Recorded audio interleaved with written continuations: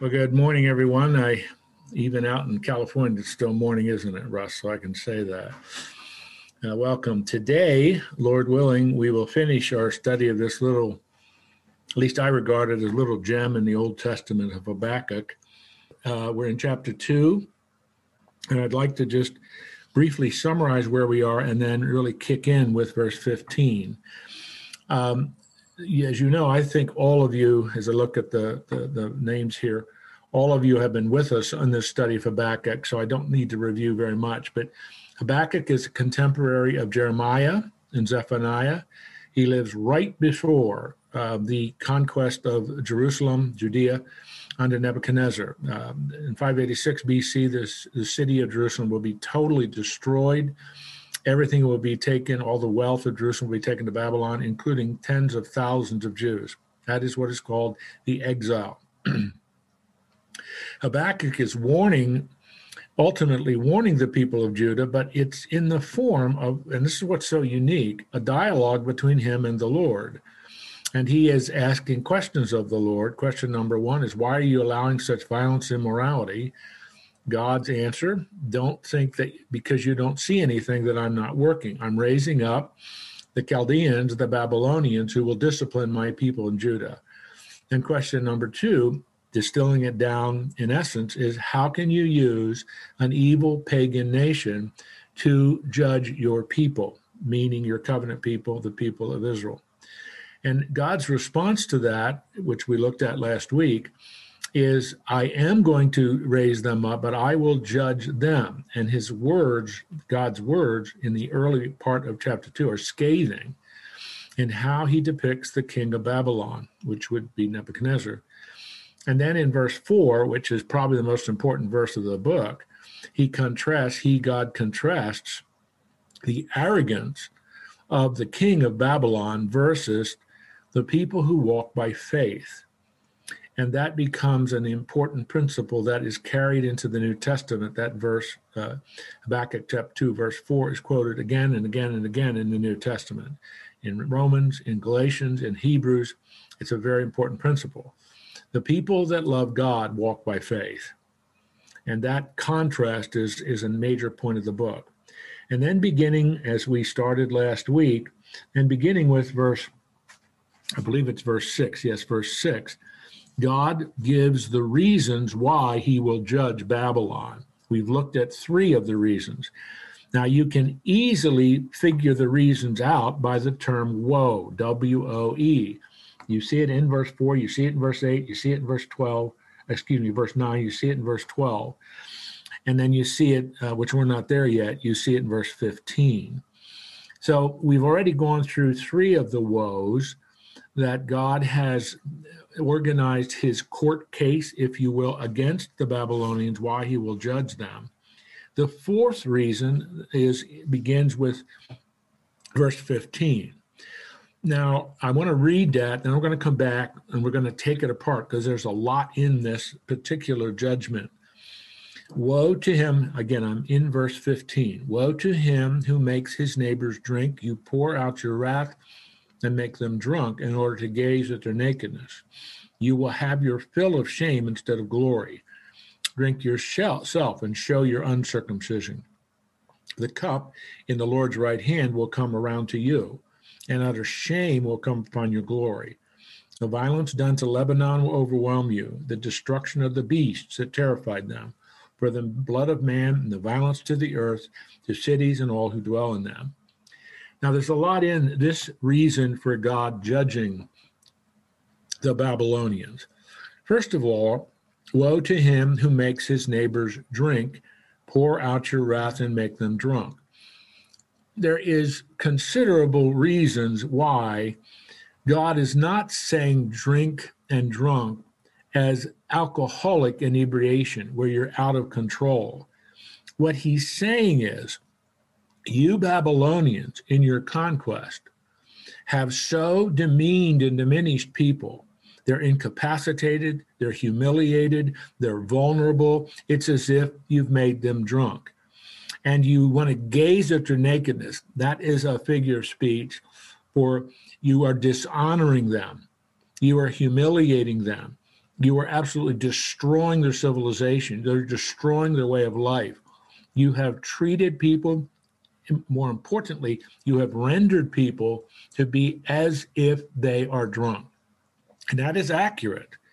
The Babylonians, in their methodology of conquest, was aimed at utterly destroying all civilized way of life for the people they conquered. And that is the reason why they would burn everything in the city and enslave and carry the inhabitants of those cities and villages into exile. They would displace them.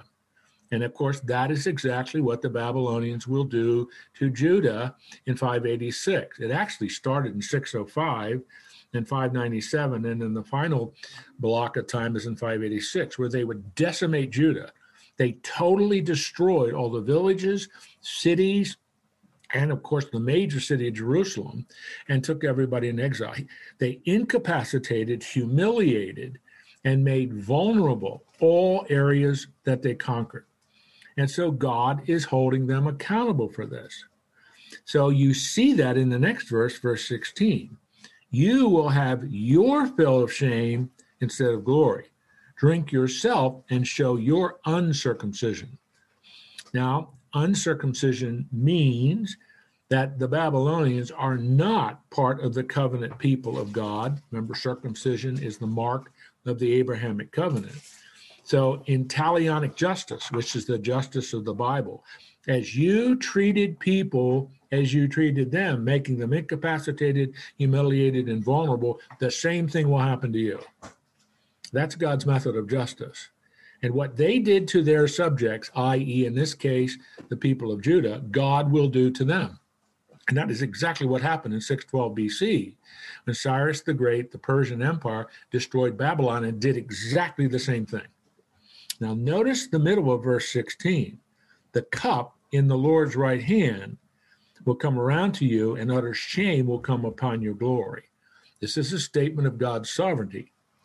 Cyrus the Great of Persia will do this to Babylon, but it is God who is providentially, sovereignly, in his execution of talionic justice, doing this to Babylon.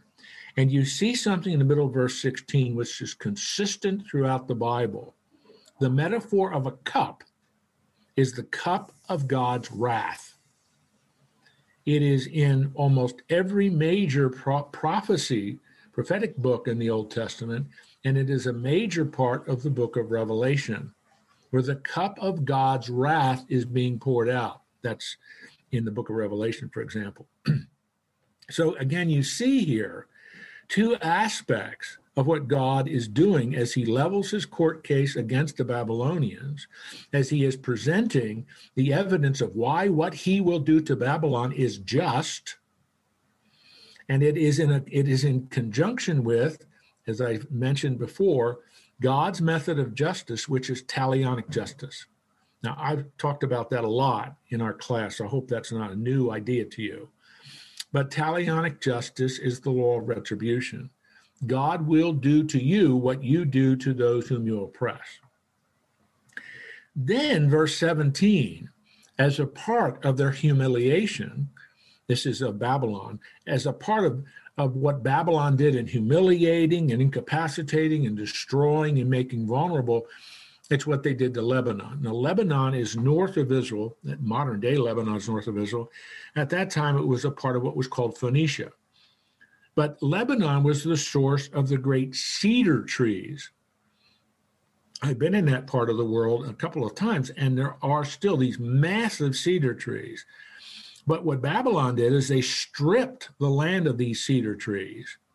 And in addition, they went on these massive hunts for animals, and they decimated virtually the entire animal population of Lebanon.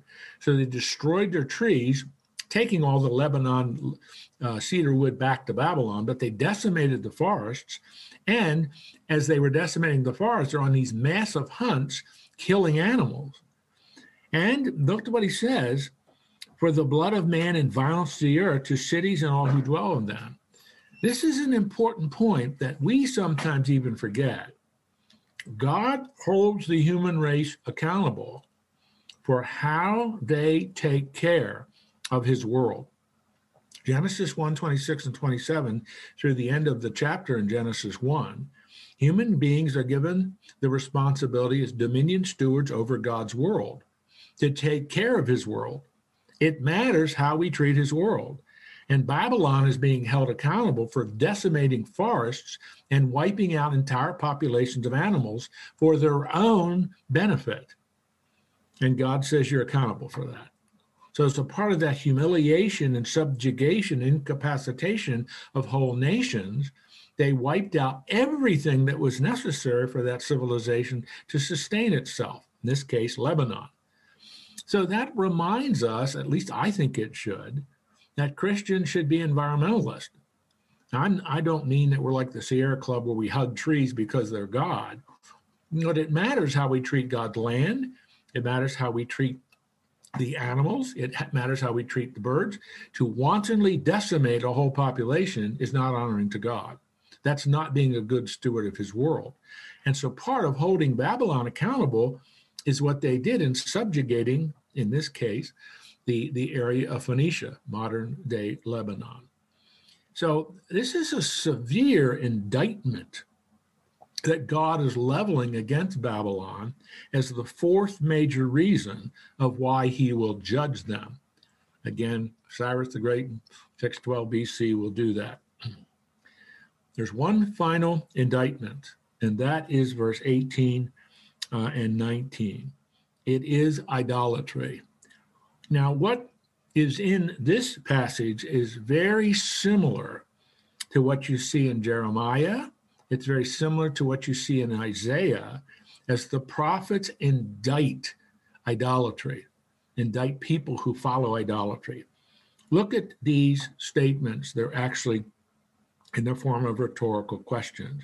Verse 18.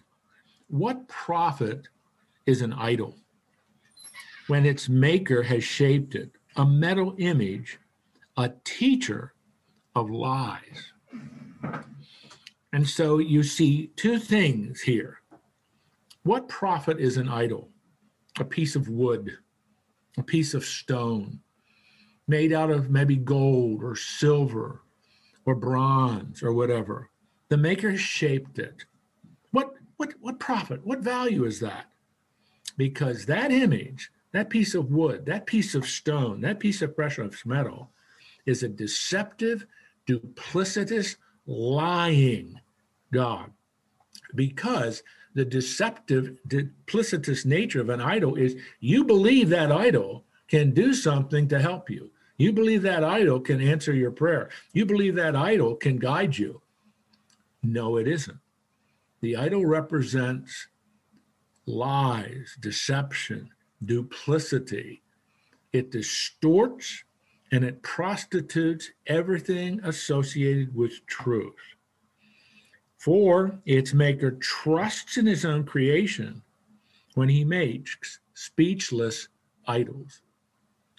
I have to think I'm doing a series at my church right now. I'm preaching a series on Elijah. And in 2 weeks, we will be in 1 Kings chapter 18, where Elijah is on Mount Carmel, declaring and executing holy war against the Baals. And it's so hilarious there as Elijah taunts the prophets, or hundreds of them with him on Mount Carmel, taunts the prophets and they're of Baal, and saying, Baal isn't answering you. Maybe he's asleep. Yell louder. Baal isn't answering you. I mean, maybe he's on a trip and you have to call him back home. And then he goes on. Maybe he's going to the bathroom, relieving himself. I mean, those kinds of taunts, because that is the heart of idolatry. You've shaped an image of a God, and you expect that God to do something for you, to take care of you, to providentially guide you. But this idol is shapeless, speechless, and filled with deception and lies. It will never deliver what you think it should. And that is the baseless debauchery of idolatry. And that is exactly what the Apostle Paul says in Romans 1:18 and following. What the human race has done with God's truth revealed in creation is they begin to worship the created thing and make idols out of those created things, birds, animals, powerful individuals, and you worship the created thing instead of the creator. God has no time for idolatry. And that is why God is so harsh with his people when they go into idolatry, because they're believing a lie, and amazingly, they construct images and worship that lie that is embodied in that piece of stone. And so God declares then, woe, in verse 19, woe to him who says to a wooden thing, awake, to a silent stone, arise. Can this teach? Behold, it is overlaid with gold and silver, and yet there is no breath at all in it. This is the inane stupidity of human beings worshiping a piece of wood or worshiping a piece of stone, even if it's overlaid with gold and silver. It has no life. It has no breath. The indictment is over. The evidence for the court case has been presented. 5 categories of evidence. Now the indictment will lead to the carrying out of the sentence. That will not be until 612 BC. I'm sorry, I said 612 BC is when Babylon destroyed Assyria. In 539 BC, I'm sorry, 539 BC is when Cyrus will destroy the Babylonian Empire. I said 612, I'm wrong. That was Babylon destroying Assyria. 539 BC is when Cyrus the Great of Persia destroys the Babylonians.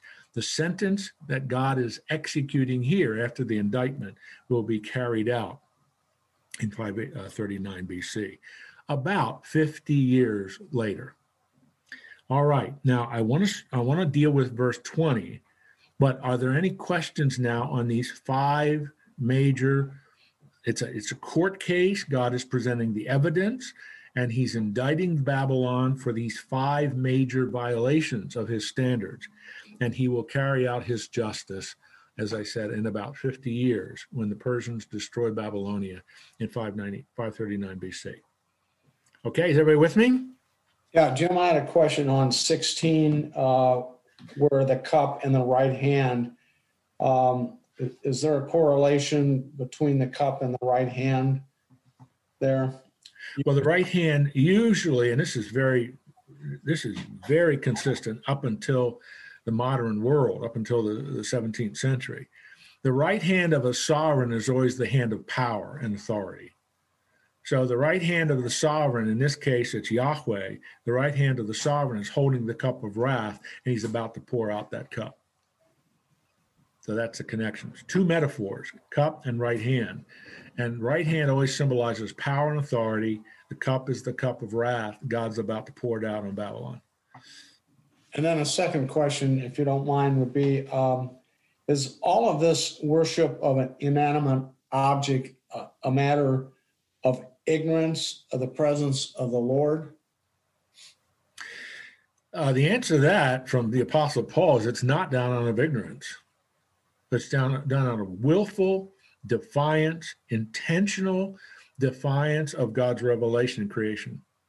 That's the whole argument of Romans 1:18 and following. God has revealed himself clearly in creation, what he has made. And Paul even cites attributes you can discern from studying God's creation. But instead, and this is the language of Paul in Romans chapter 1, that what humans do is suppress the truth in unrighteousness. So what did they do with the truth revealed in creation? What did they do in the truth that's revealed in what God has made? They suppress that truth and begin to worship the created thing instead of the creator. I'm really quoting there from Romans. So that's the answer to your question. It comes right from the Bible in Romans 1. This isn't out of ignorance. This is defiant disobedience, willful defiance of what God has revealed. God always has a witness for himself. And we've done this many times. Remember, the witnesses are 1, his creation, 2, human conscience, 3, his moral law revealed to Israel, and 4, in the Lord Jesus Christ. And so each one of those, the Bible uses the term witness. God has a witness for himself. And that's why Paul concludes in the book of Romans, no one will ever stand before God and say, I never knew about you. Paul says they are without excuse. They suppress the truth of God's witness, and therefore they're accountable. And that's why Habakkuk, that's why Habakkuk, who is speaking really for the Lord as a prophet of the Lord, is indicting them for willful defiance of what God has revealed, the witness of his creation, and the stupidity and absolute ludicrous nature of the idolater, making things out of stone, making things out of wood, even encrusting it with gold and silver, and there's no life in it. It just stands there, doesn't do anything. And yet you worship it, you bow down to it, you feed it. I think I don't know if I should tell you this, but it's really a fascinating story. It shocked me when I saw it. When I was doing my book on worldviews, we did an accompanying DVD to it, and we were in Hinduism. We're in Chicago, and there's a huge Hindu temple there. And that morning, they had just changed the food to the god Shiva. And there was a woman and some drink, and there was a woman walking around the temple, just fast-paced, walking around and around and around and around. And we stopped her and asked her what she was doing. And she said, well, what I'm doing is I'm trying to show that Shiva should accept the food that we gave him. And it's a piece of stone encrusted with very precious metals, beautiful image. And I thought of this passage, of the absurdity. It's absolutely ludicrous to put food and drink in front of a piece of stone. What does the text say? Has no breath in it at all. There's no life in that piece of stone, and yet you bow down to that, you worship it, you give your life to it. The Bible has absolutely nothing to do with idolatry. The harshest words in the Bible are about idolatry, because you're not worshiping something that's alive, you're worshiping something that's dead. You're suppressing the truth about God that's revealed in his creation. You're suppressing it. It's a conscious, willful, intentional defiance of God. That's a long answer to your question, and I was actually preaching a little bit. Forgive me. Thanks. So, Dr. Eckman, Jim. If I could ask a question, please. Oh, of course, absolutely. So, I mean, it's very clear that God is intervening on behalf of, this is the northern tribe, right? Judah, is that? This would be the southern tribe. The southern tribe, Israel. This is the southern kingdom. That's right. But anyway, he's intervening on behalf of the southern kingdom with his Habakkuk and engagement. So my question really is, what happens today? I mean, does God intervene in the lives of other nations as well, or in the same way that he did with where Habakkuk is recording it today? And how does he do it? Does he raise up spiritual leaders, or does he rely on the church to do this? Or, I mean, how could we look at this today, I guess is the question. What implications for today? Wow, that is a really good question, and a wonderful question.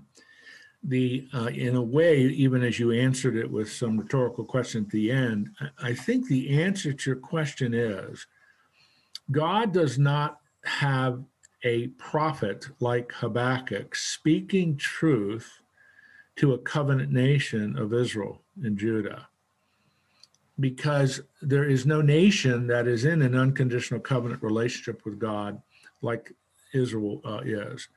However, God still does speak, and he still speaks through those four major witnesses that I already talked about: creation, human conscience, God's moral law, and Jesus, the revelation of Jesus. But in a sense, you've answered your own question when you said, should it be the church? The answer is that yes, it is the church, which is people, which is you, and it is I. We represent the Lord. So what among our task is to proclaim the word of the Lord and to proclaim what his truth is about him and call people to respond. Now, that's one of the challenges then of when you do that in the United States, you still have a fairly widespread degree of freedom to do that. But you get into other countries, one thinks of the more extreme like North Korea, but even in communist China, as well as the Islamic countries. I mean, to proclaim truth like this is to put your head on a block. You're about to be killed. You'll be martyred. So, I mean, the answer to your question is God still has a witness. Those four key means of him witnessing to the human race are still there: creation, conscience, moral law, and Jesus. But it is the church's responsibility to take the message of Jesus to the world. Acts 1:8. Jesus is going back to the Father. He's sending the Holy Spirit, start in Jerusalem, then Judea, then Samaria, then the uttermost parts of the world. We're still in phase 4 of that strategic plan. And so that's our task. Now, we don't have the authority to speak a new revelation from God. God just told me, Russia, God is going to wipe you out tomorrow. We don't have that specific revelation, but we do have the revelation of God's word, calling people to repentance, calling people to the salvation that is found only in Jesus Christ. That is our primary responsibility. That remains our primary responsibility. And so that's how God has continued to communicate his truth. His verbal revelation is being communicated to the world through the church. We are now the prophetic voice of God. We, I mean the church. We are the prophetic voice of God, taking his verbal revelation in the 66 of the books of the Bible and declaring it and proclaiming it. But it is up to each individual to do what they will with that truth that's revealed.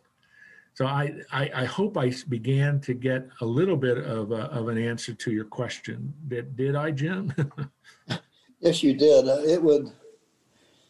Just speaking personally about what I see, the degradation taking place in our country, it would be wonderful to have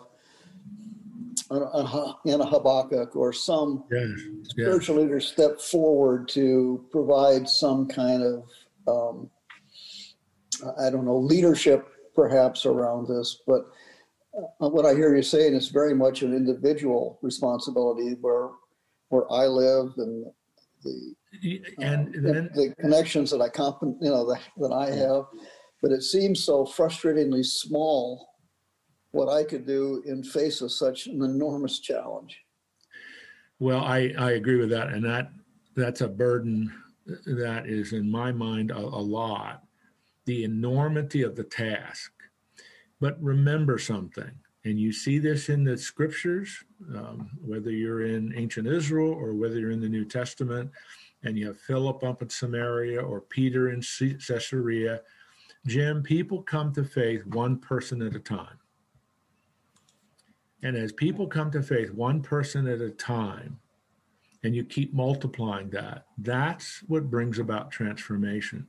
In my morning Bible study that starts at 6:30, we are in the book of Acts, and we're just finished today, Acts 19, where Paul's in Ephesus. And he confronts the idolatry of Ephesus, which they worshiped the goddess Artemis, or the Roman name for her was Diana. And that's an amazing chapter, because what happens is Ephesus was one of the major centers of the occult in the Greco-Roman world. These people are coming to faith in Jesus Christ, and what are they doing? They're renouncing their idolatry, and they're burning their books and all of their idols. They're destroying them. And it's an amazing illustration of the transformation of a city, how the gospel transforms a city. And Ephesus becomes one of the great centers of Christianity. Paul spends 3 years there in his third ministry journey. The Apostle John will become the great bishop of Ephesus, serving all the churches of the Roman province of Asia, and he will disciple a whole new generation of leaders. Most of those are some of the great names of early church history, like Polycarp and Tatian and others who were discipled by John. And so Ephesus is utterly transformed as a city. How? By the gospel of Jesus Christ. And that's why I am really challenged by what happened last Wednesday.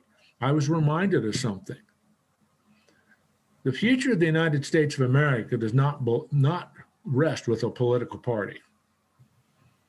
We saw an insurrection last Wednesday. However you look at that, that was an ugly thing. And people were carrying signs of Jesus. And so that is not what Jesus Christ represents. Jesus represents his message of salvation. And it is the church that is the key to the future of the United States. 4 great times in our history, God has sent a revival. My prayer and my work now is that God will, in his grace and mercy, send a 5th revival of this nation. But what is revival? It starts with the church. Amen. It doesn't start with Washington, D.C. It doesn't begin with a new president or a new governor or a new mayor. It's the church. Charles Finney in the early 19th century, early 1820s would say, revival begins with a new act of obedience to Jesus Christ. That's what I want to see happen. Yeah. Jim, I think that's really right on. And I'd like to encourage Jim Beck in that his organization has brought many people to a saving knowledge of Jesus Christ. And in the process also of what he does, there is new life coming into this world that will also know Jesus Christ as their personal Savior. So, Jim, you are doing something, and you're not a small part, but you're an essential part of the total paradigm of redemption for our country and for the people in it. All right, good. Well, Jim, I really went way off there on your question, but thank you for that. I really appreciate that. Look with me now at verse 20. What's the first word of verse 20? But. Thank you, Woody. You're the only one paying attention. But. Now the contrast is being set up between the idolatry of verse 18 and 19, and indeed all of the indictments that are a part of chapter 2. But Yahweh is in his holy temple. Let all the earth keep silence before him. So you have this marvelous contrast between the silly, stupid idols of verse 18 and 19 and the living great I am. Remember, Yahweh, capital O-R-D. Yahweh is the self-existent, self-sufficient, great I am of the universe. It is the title of God that captures his essence. Where is he? He's in his holy temple. He's ruling from the place of sovereignty. And the only acceptable response is worship and silence and devotion to him. Listen as he speaks his oracles of judgment. Repent as he speaks his oracles of judgment. And so that's all it is. It's one verse. But the concept that are leveled in verse 22 are so compelling and so overwhelming, the only acceptable response is silence, worship, and devotion. And that verse, you and I have to remember that. Despite everything that's happening in this world, despite everything that has happened in the last couple of years, let alone just even what happened last Wednesday, God is still sovereign. He is still providentially accomplishing his purposes. And I want to remind you of something. I know you know this, but I want to remind you of it. God's primary purpose in history is redemptive. His primary purpose in 2021, the early days of 2021, is still redemptive. He wants people to respond to the message of the gospel of his Son. Now he's in control of everything that's happening. He's permitting and allowing things to happen for greater purposes that eternity will explain to us. But in the midst of everything Habakkuk is saying and everything Habakkuk is prophesying, he's reminding Judah, who is your God? He's Yahweh. He's in his holy temple. Let all the earth keep silence before him. He has spoken. He's declared his oracles. Listen to him. And it's a fabulous summary in such a short little book. It's a fabulous summary of who God is. This then results in chapter 3 with, I think, one of the most magnificent hymns of worship in the Bible. And what Habakkuk does here, none of this is difficult, but Habakkuk just reviews and I'm going to itemize the categories in a minute, but he reviews this sovereign Lord who sits enthroned in heaven. What is he like? Is he like that piece of stone that has no breath in it? That metal image that's made of wood and has encrusted on a gold and silver, which is deceptive and duplicitous, never promises what you think it will. Is that the way our God is? Look at what he says. A prayer of Habakkuk, according to the Shigonot. That's a musical instrument. Don't worry about it. Verse 2, O Yahweh, I have heard the report of you and of your work, O Yahweh, do I fear. In the midst of the years, revive it. In the midst of the years, make it known. In wrath, remember mercy. All right, now the very first thing he says is he reviews in an incredible pithy summary that you are a God of history. You are a God whose sovereignty is revealed in what you've done in history. I've heard the report. I've heard of your work. To what could he be referring there?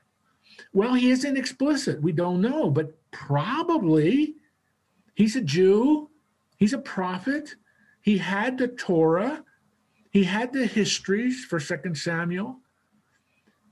What report? The report of creation. Oh, the report of the Exodus. Oh, the report of the conquest under Joshua. That's the historical record of who Yahweh is. That's why God is a God of history. You and I are to study history because God's main plan is redemptive. History is a record of what God has done. And so much of the Bible is a history of what God has done. But Habakkuk says, notice this at the end. I'm getting really excited here. But notice at the end of verse 2, in the midst of your years, make it known. In wrath, remember mercy. That's amazing. That God, as the stories, as the record of history demonstrates, God has not only been a God of wrath, God's been a God of mercy. And there's no people on planet Earth that know that better than the children of Israel. Because God has poured out his judgment on them, but he has also poured out his mercy on them. And that's true today. God is both a God of wrath and a God of mercy. Let me put it another way, and this is not an original thought with me. God's wrath is always tempered by his mercy. Aren't you thankful for that? Aren't you thankful that God does not only deal with you on the basis of his wrath? If God dealt with Jim Ekman on the basis of his wrath alone, I'd be a smoldering cinder on the carpet. And so would you. But God's grace and mercy is how he's dealt with me. That's the why I came to know him in 1972. That's why I've walked with him since 1972. That's evidence of his mercy and grace. I certainly didn't earn it. I certainly didn't merit it. And to be very blunt, none of you have, although I don't know your lives or background. He's making a phenomenally important statement about the attributes of God, how they balance one another. Wrath and mercy. The human race should be very thankful that God is not only a God of wrath, he is also a God of mercy. Because in his mercy and grace, he sent Jesus. He has every right to judge the human race and wipe it out. He chose not to do that. He chose to rescue it. And the rescue plan is centered in Jesus. Now he continues. Now here, we're going to get into some figurative language. But this next paragraph, starting with verse 3, it's like a theophany. It's like an appearance of God. And Habakkuk sees this. We are assuming it was kind of in a vision, but it's reviewing the history of God's power manifested in and through his people Israel. And all of the things that happened So God came from Teman, the Holy One from Mount Paran. Teman is way down in the south in Edom. So God is coming from the south. His splendor covered the heavens. The earth was full of his praise. His brightness was like the sun. Rays flashed from his hand. There he veiled his power. So whatever specifically Habakkuk is referring to here, and we're not sure, there's a lot of discussion. What he sees, and this is characteristic number one, he sees the splendor of God revealed. This isn't the God in that piece of stone. This isn't the God in that encrusted piece of wood over gold and silver. This is a God who moves and acts with splendor and power in history. And when he acts, his brightness is like the light. That's a simile. Rays flashed from his hand, but that veiled his power. The forces of nature reveal God's power, but they also hide his great power. He can do so much more than that. He could stick out his hand, humanly speaking, and wipe out planet Earth. He could kick it out of its orbit that it would burn as a cinder. He chooses not to do that. Before him was pestilence. The plague followed at his heels. That could be a reference to the Exodus plagues that he leveled against Egypt, Exodus 7, 8, 9, 10, and following. That would fit. That's what he sent in his power to Egypt. Verse 6, he stood and measured the earth. He looked and shook the nations. Then the eternal mountains were scattered. The everlasting hills sank low. His were the everlasting ways. I saw the tents of Cushan. Cushan is in the south of Egypt, modern-day Ethiopia. The curtains in the land of Midian did travel. Midian is the land east of the Dead Sea. So what is Habakkuk seeing here in this vision? He's seeing the power of God manifested in mountains, in hills. He's seeing the plagues and pestilence that God has sent, more than likely in terms of judgment. There is some evidence that in verse 6, what he's really referring to is the future, when God is going to cleanse and purge the earth as the new heavens and new earth are created and get it ready to the inhabitants of all those redeemed from all of history for all eternity. But God has that power. He shakes the nations. He quakes the mountains. He sinks the everlasting hills. He has the power over nature to do whatever he wants to do. And he's done it. He did it to Egypt in the plagues that forced Egypt to let Israel go. So you see his splendor, you see his power. Then verse 8 and 9 and 10 are his judgments. Was your wrath against the rivers, O Lord? Was your anger against the rivers? Or your indignation against the sea? When you rode on your horses on your chariot of salvation? What's that referring to? Well, most expositors say that's referring to the crossing of the Red Sea in the final stage of the Exodus, when God made the rivers and the sea obey him to take care of, provide, and rescue his people, Israel. Verse 9, you stripped the sheath from your bow, calling for many arrows. You split the earth with rivers. The mountains saw you and writhed. The raging water swept on. The deep gave forth its voice. It lifted its hands on high. Some suggest, and I would think that might fit, that verse 9 and 10 refer to God's judgment in the flood. Back in Genesis 6, 7, 8, and 9, when God judged the world with the flood, where he split the earth with rivers. As you remember, the earth not only had rain for 40 days, the Bible tells us in Genesis 6 and 7 that the earth cracked open and the sources of water poured from beneath, flooding the earth completely. And then verse 11, the sun and the moon stood in their place in light of your arrows as they sped in the flash of your glittering spear. You marched through the earth in fury. You threshed the nations in anger as God makes war on the nations. That could be a reference to what will occur at the second coming of Christ. But you went out for the salvation of your people, for the salvation of your anointed. Now, I look at verse 13 as important because it reminds us of what I just said. God isn't demonstrating all of this power and manifesting himself in all of these things in nature just to show off. It's a redemptive purpose. It is a witness to his power, encouraging people to respond. You went out for the salvation of your people, for the salvation. That is what God is always interested in. He rescued and saved Israel, and he rescues and saves us. You crushed the head of the house of the wicked. You're laying him bare from thigh, neck to thigh. You pierced with his own arrows the heads of his warriors, who came like a whirlwind to scatter me, rejoicing as if to devour the poor in secret. You trampled the sea with your horses, the surging of mighty waters. Again, these verses, I think, refer to the Red Sea catastrophe of Pharaoh's armies, as God fought for his people Israel in that final stage of the Exodus. God fights for his people.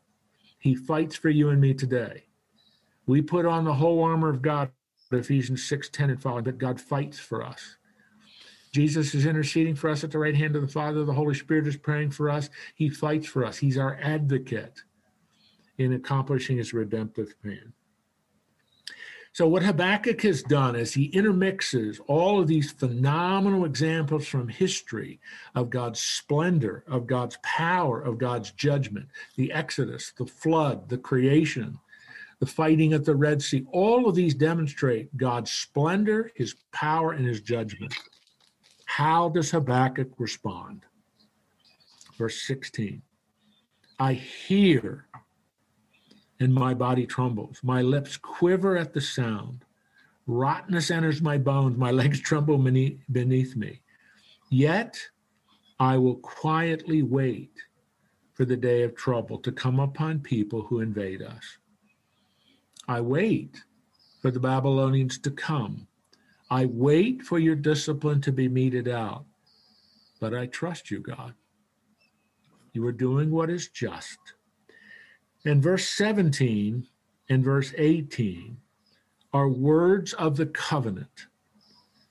Verse 17 refers to Deuteronomy 28, what God said he would do if his people go into idolatry. He would take away the blessing of the land. And then verse 18, though the fig tree shall not blossom, nor fruit be on the vines, the produce of the olive fail, the fields yield no food, the flock be cut off from the fold, there'll be no herd in the stalls. You go to Deuteronomy 28, where God said, if you walk with me in obedience, according to the Mosaic law, I will bless you and your fields, your flocks. But if you disobey me and go into idolatry, I will take away the benefits, blessings, and bounty of the land. So verse 17 is a summary of covenantal curse. And that's exactly what happened to Judah. Yet, verse 18, yet I will rejoice in the Lord. Habakkuk is recognizing God's justice, God's perfection. I have nowhere else to go. I still trust in the Lord. I will take joy in the God of my salvation. God, the Lord, is my strength. He makes my feet like the deer. He makes me tread on my high places. Man, verse 19 is the language of Psalm 18. It's identical to major parts of Psalm 18. So Habakkuk ends his little prophecy, his little prophetic oracle, with a marvelous affirmation of his faith, a marvelous affirmation of God's plan of salvation, with a marvelous affirmation that the only place I can go is to find my strength in the Lord. And he will make me sure-footed. He even will help me in difficult times or circumstances. That's what he means. God is my strength. He makes my feet like the deer, sure-footed, stable. He makes me tread on my high places, even in difficult times and circumstances. My God is there with me, and I trust him. So Habakkuk ends, and again to the choir master with string instruments. Presumably this would be to be sung in the temple. But what you see here is two major questions he hurls at God, chapter 1 and chapter 2.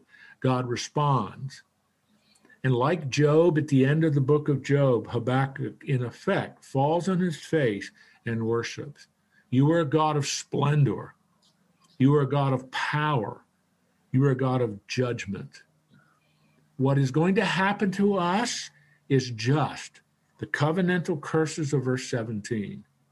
Yet, I trust in you. I rejoice in Yahweh. I take joy in his salvation. He is my strength. He makes me stable. He even takes me through the difficult circumstances of times which they are about to face. The book is over. Two questions followed by one of the most marvelous hymns of praise and adoration to the sovereign God of history. And because he's the sovereign God of history, I can trust him for my future. And that's what Habakkuk is saying as he brings his little gem to a conclusion. Got it? Got it. I have a couple of questions. Yes. One is on verse 19. It says, he makes me tread on my high places. Is this the same reference as the high places where the idolatrous worship occurred, or is this something else? Oh, no, I don't think it has anything to do with that, Russ. He's talking about in his own life, the high, treacherous, difficult places that he faces. So it's an overcoming of obstacles. That's right, because he's using the metaphor of a deer. Well, it's a simile, actually. My feet like the deer. Mm-hmm. He makes me sure-footed, stable, even when I'm in the high, unstable places of life. That's what got it. God keeps me stable. God keeps me focused. God takes care of me, even in the high places. There is a metaphor for the difficult circumstances of life. And Judah is about to face the most difficult circumstances of life they've ever faced. They're going to be rooted and torn out of the land and taken to Babylon. Got it. My other question is a little bit more obscure. In this book of Habakkuk and the one that we're going to, Psalms, there is frequently, and you kind of skipped over it, there's this word called Selah. You see that in the Psalms over it. It is, whenever I look it up, it seems to be like some musical instruction to the choir master. Can you expand on that at all? Well, to be honest with you, Russ, we don't exactly know. We know what the Hebrew word means, but most expositors have reached a conclusion, and this is not unique with me, that this is it's a musical term that probably has comparable to what we do when we're singing in a choir or whatever. It's a time where you take a rest. Everybody collectively takes a rest because something even more significant is about to be said. So it's a musical term highlighting what the musicians are supposed to do. And so I always think of it, it's like, okay, you take a rest. Everybody takes a breath at the same time because you're about to say something, sing something even more significant in the subsequent passage. So like a momentary pause, yes. Almost like a measure rest, or got it, okay. That's exactly. Again, that's the way, we just don't know exactly. Right. Themes, that's kind of the best way to look at it because as you did correctly say, you see it all over the Psalms. Almost every Psalm, not everyone, but a lot Psalms have it. And it is clearly a musical term of some type. That's the best I can do with that. Is there any reason that it I get the Psalms, right? Is it because this prayer is kind of framed at the beginning saying that like the Psalms, it's got a musical instrument at the beginning, and that's why they use this? Or is there some other significance to that? I think that so, it's because just these two the books? very last words of Habakkuk are to the choir master with string and instrument. He is intending that this be sung in the temple. Right. And so, that's why he's constructing it like a hymn, which is what the Psalms are. The Psalms are the hymns of ancient Israel. And so he is intending this to be sung. Got it. Okay, thank you. You bet, absolutely. Okay. All right, everybody okay? Jim? Do we know if Habakkuk was taken into captivity with the people of Israel, or? That's a great question. We do not know. We know about Jeremiah. We know about Ezekiel. We know about Daniel. We do not know about Habakkuk. That the Bible is silent on that, Jim, causes most to think that Habakkuk died before the specific captivity occurred, 586. He's writing his book about 600, we're rounding it off, about 600 BC. But the major consensus is because the texts are silent, they're not silent about Jeremiah or Ezekiel or Daniel or anybody else. They're silent about Habakkuk, that he died before the captivity.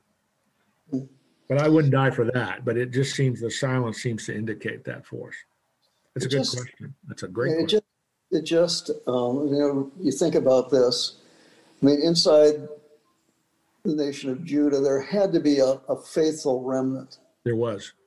And they were not responsible for the sins and the idolatry of Israel, but they were swept up and taken along. That's right. With all of them. I mean, it's just. That's right.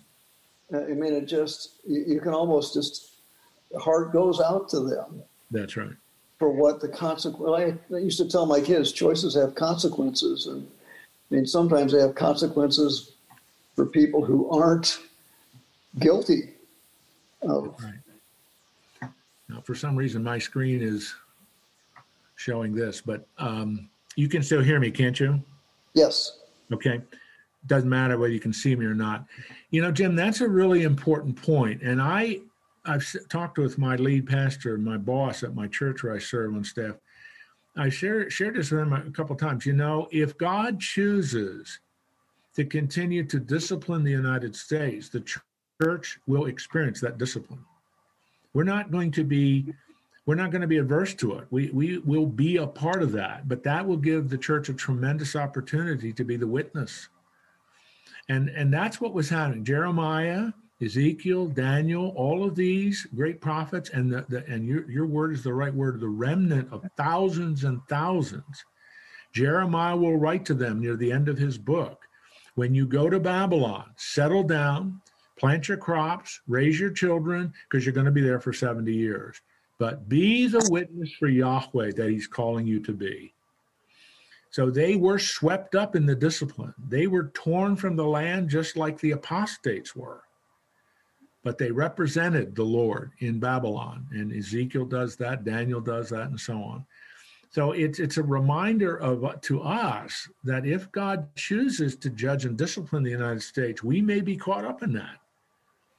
But it gives us an opportunity to be the witnesses for him.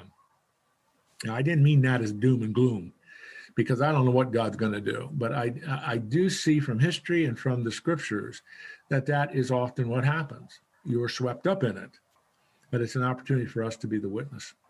Now, I see two verses. My grace is sufficient, and my peace I give unto you. That's right. In these times. That's right. I think those are promises.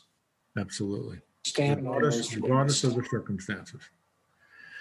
Well, gentlemen, it's time for me to pray here. I'm going to pray now. Next week, I'll be sending out the notes for this, so you'll have them for the next week's class. We're going to do a study of a few Psalms, and that'll take us several weeks, and then we'll be getting into the book of Ephesians. So let me pray. Lord, thank you for the book of Habakkuk. I chose to do this for our study. It's a marvelous little gem in the Old Testament. Rarely is it studied, and I think people are missing out. So I wanted the guys to work through this. The honesty, the forthrightness, the brutal transparency of Habakkuk as he reviews all the situation in Judah, and his perplexing response, well, why are you choosing pagans to judge us? And there's those fantastic and marvelous and stirring depictions of you, O God. You are a good God, a just God, a righteous God, and we're so thankful that you're merciful and gracious as well. We are all trophies of your grace. We didn't deserve the salvation which you've given us, but we are so thankful for it. I pray for each man, each person here. Be gracious to them, sustain them with your grace. May they be strong, determined men of faith. May they represent you well in the dark, dark world in which we now live. We trust you with all this, God, and we want to be your representatives. And we ask you to enable us to do that in Jesus' name. Amen.